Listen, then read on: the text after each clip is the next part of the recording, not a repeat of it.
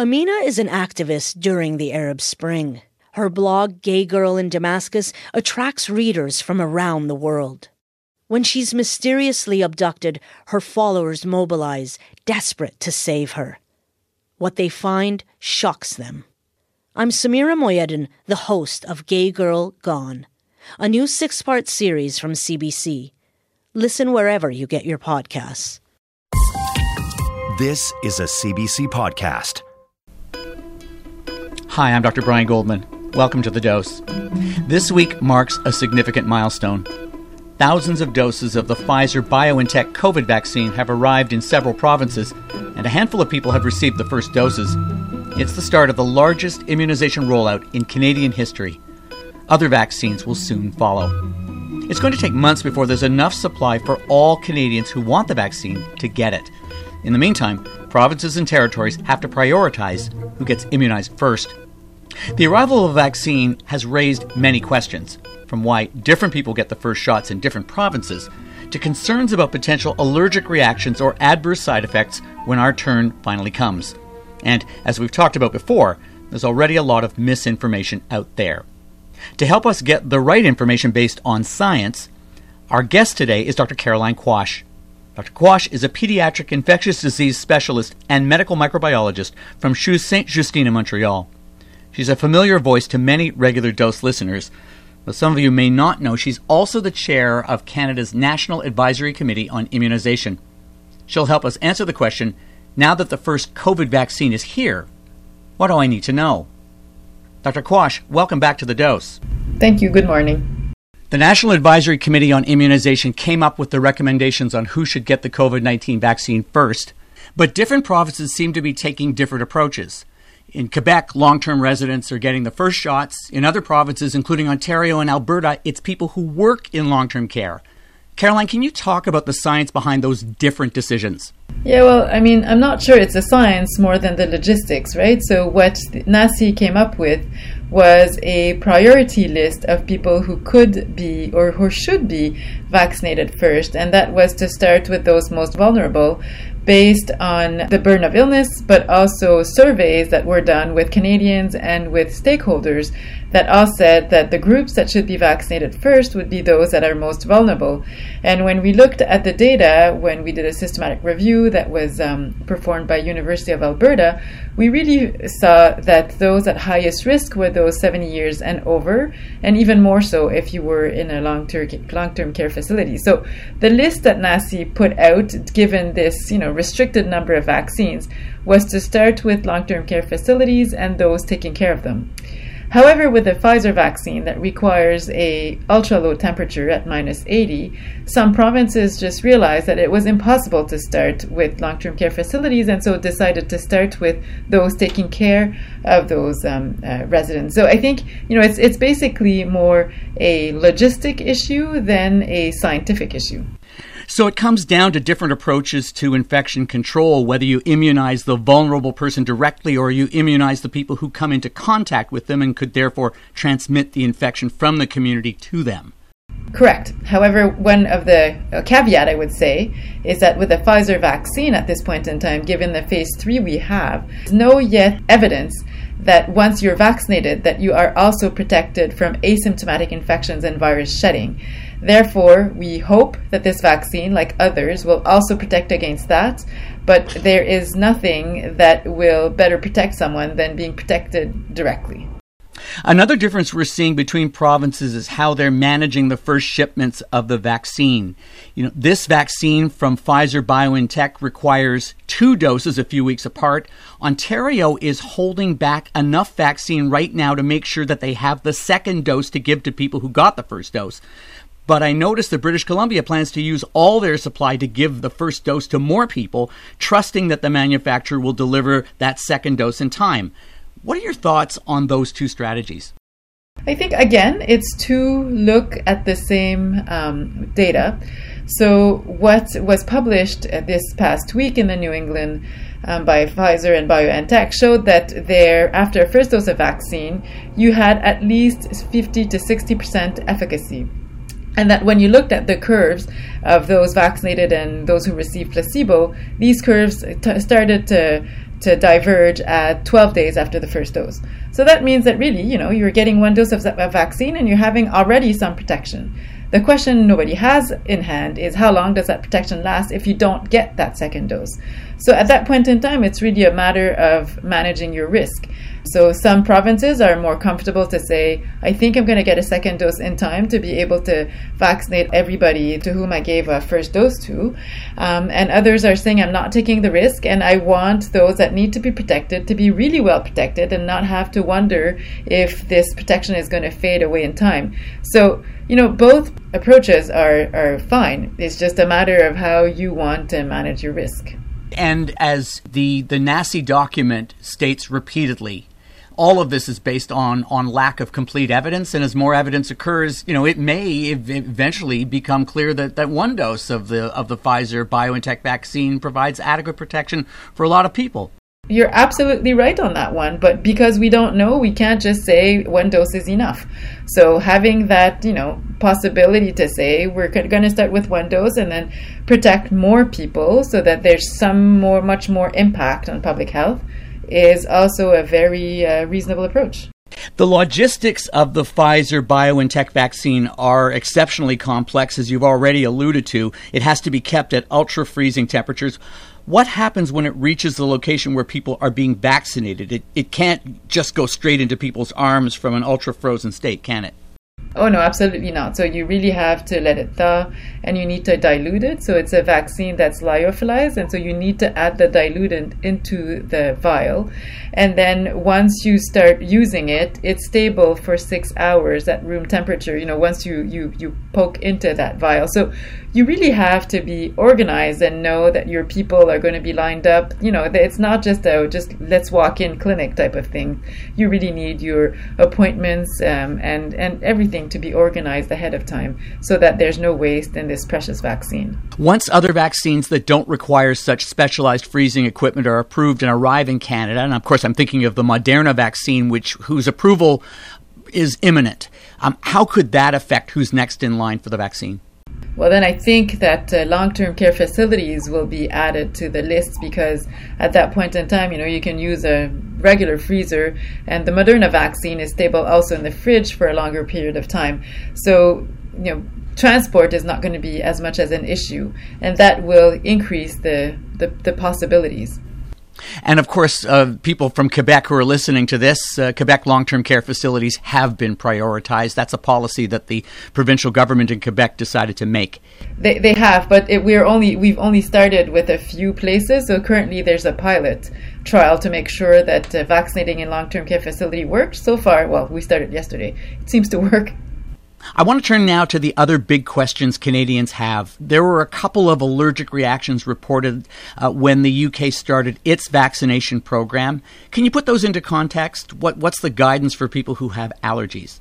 Yeah, absolutely. So when Health Canada spoke to the MHRA in the UK, what seemed to have happened is that these two people had multiple allergies and were known to be anaphylactic to a lot of products.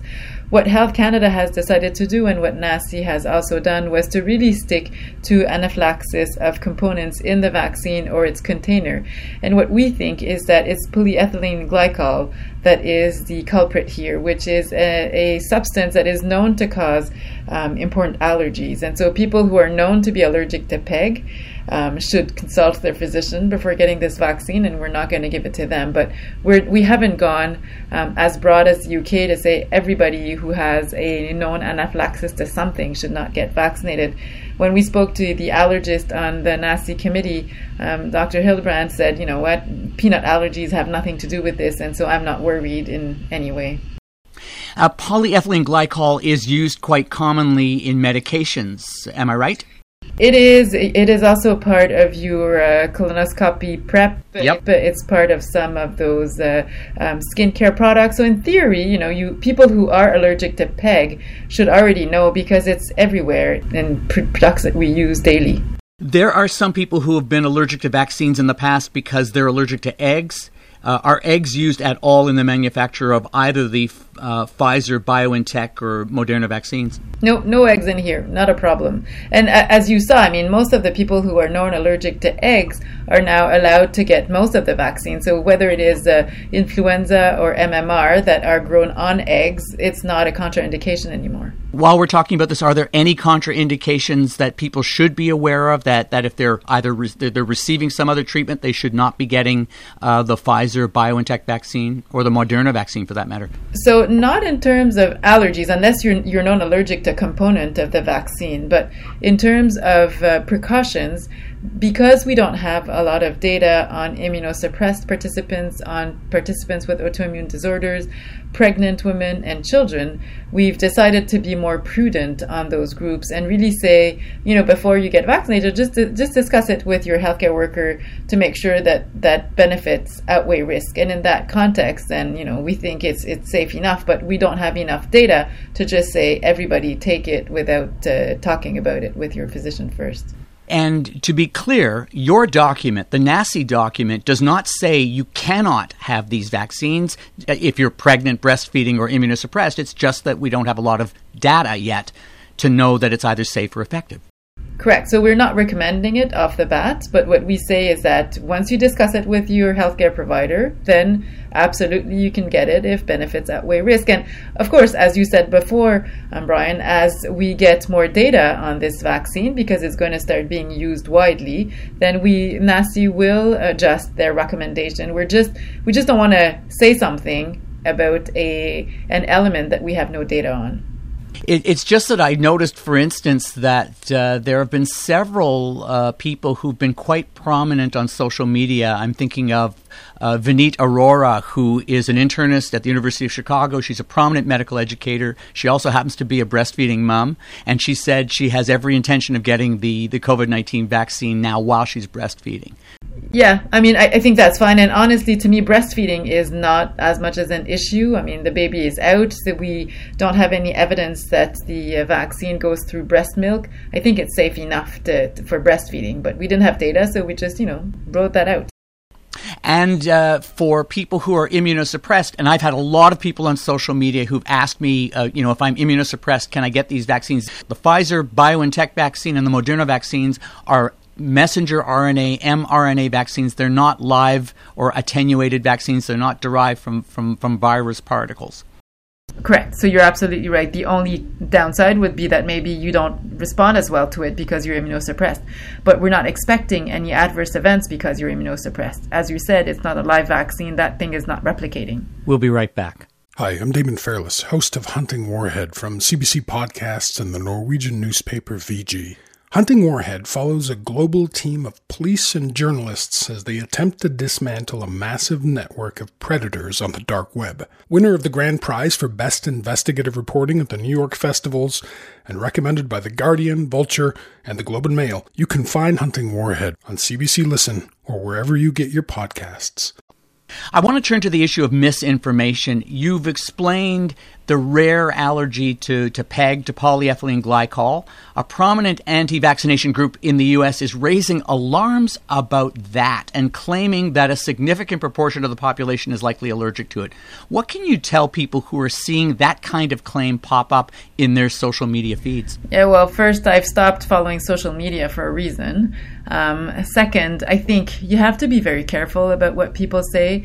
Some people will just, write something without really any scientific evidence. I would say, if you have any questions, speak to your healthcare provider. That's the person who knows most about things and who can research it with you. Don't take anything for granted unless, you've researched it. But that's a common tactic used by anti-vaccination groups to foster vaccine hesitancy, taking information out of context or making highly exaggerated claims about small potential harms. There's also the spreading of fear-based claims that are just not true. For instance, claiming that the messenger RNA vaccines will alter people's DNA. Can you explain for us quickly why that's simply not possible? Yeah, so the messenger RNA is just really a message, right? And so once you inject it into people, within 5 to 7 minutes, that messenger RNA is destroyed by your own system.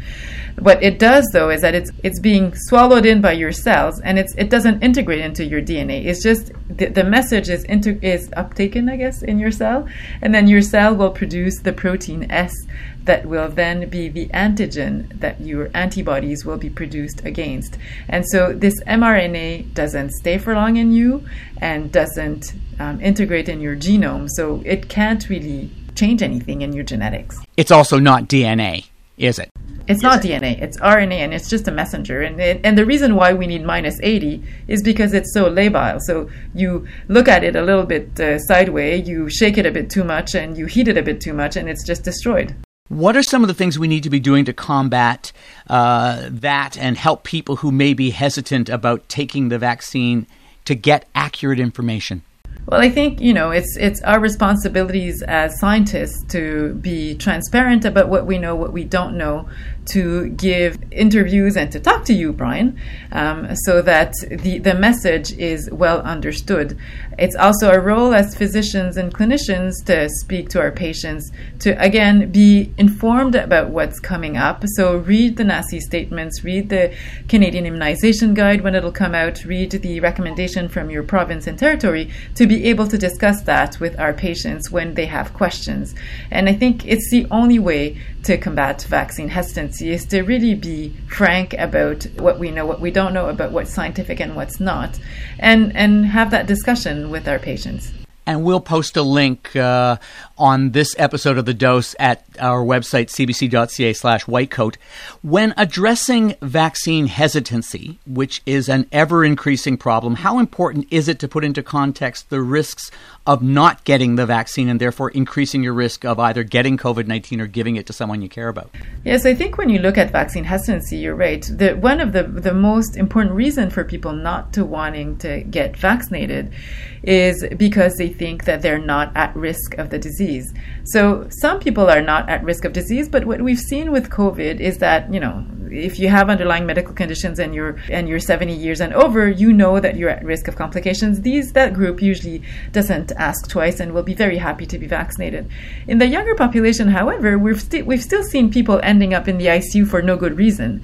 People having long COVID for no good reason. And sometimes those people with long COVID had a very mild COVID infection, but for some reason, their inflammatory system or something just is not able to dampen the response afterwards, and people remain with dyspnea, so difficulty breathing, fatigue, and other symptoms for months. And so when you look at that and the sequelae that potentially will arise from COVID, I think we all realize that we're at risk and that we're not taking any undue chances in our daily life, and therefore the only way to go back to more or less normal living is to have a vaccine that will protect us. To me, it's that burden of illness that people need to realize. Since you're a pediatric infectious disease specialist, I can't let you leave before asking you about children. We're hearing a lot of calls from pediatricians in both the U.S. and Canada about the urgency of clinical trials to ensure a safe and effective vaccine is available for kids. What can you tell us about that? So that's coming up. It's just that, as in every vaccine development, we start with adults, and then when it's safe in adults, we move down to pediatrics. So a lot of trials are going to start and will include children. And again, I think one has to realize that up until now, children did not have a large burden of illness. I mean, yes, they were sick with COVID, and yes, they were sometimes transmitting it to their parents.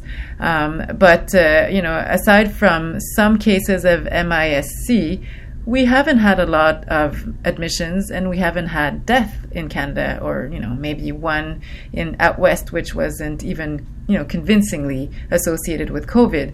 So the urgency here was really to have a product to protect those that were most at risk of complications, which were not children.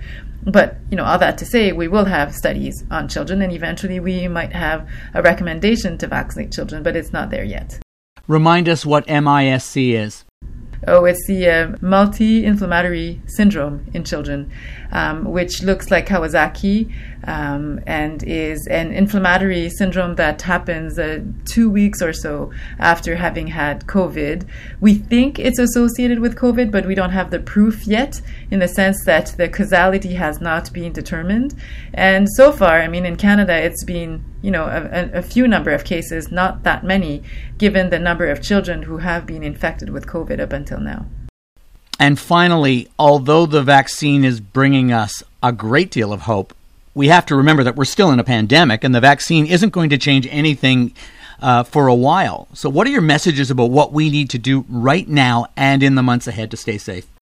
We can't just say that everything is back to normal. We have to keep on doing the preventive measures that we've learned. So physical distancing, wearing a mask, not going to work or gather when we have any symptoms, and get tested when you think you have COVID.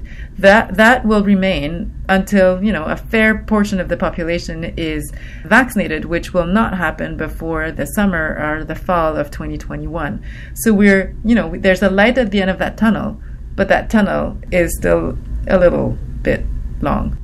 That's certainly an important reminder as we approach the holiday season. Dr. Caroline Quach, thank you so much for speaking to us once again on The Dose. Thank you very much. Have a good day. And you too.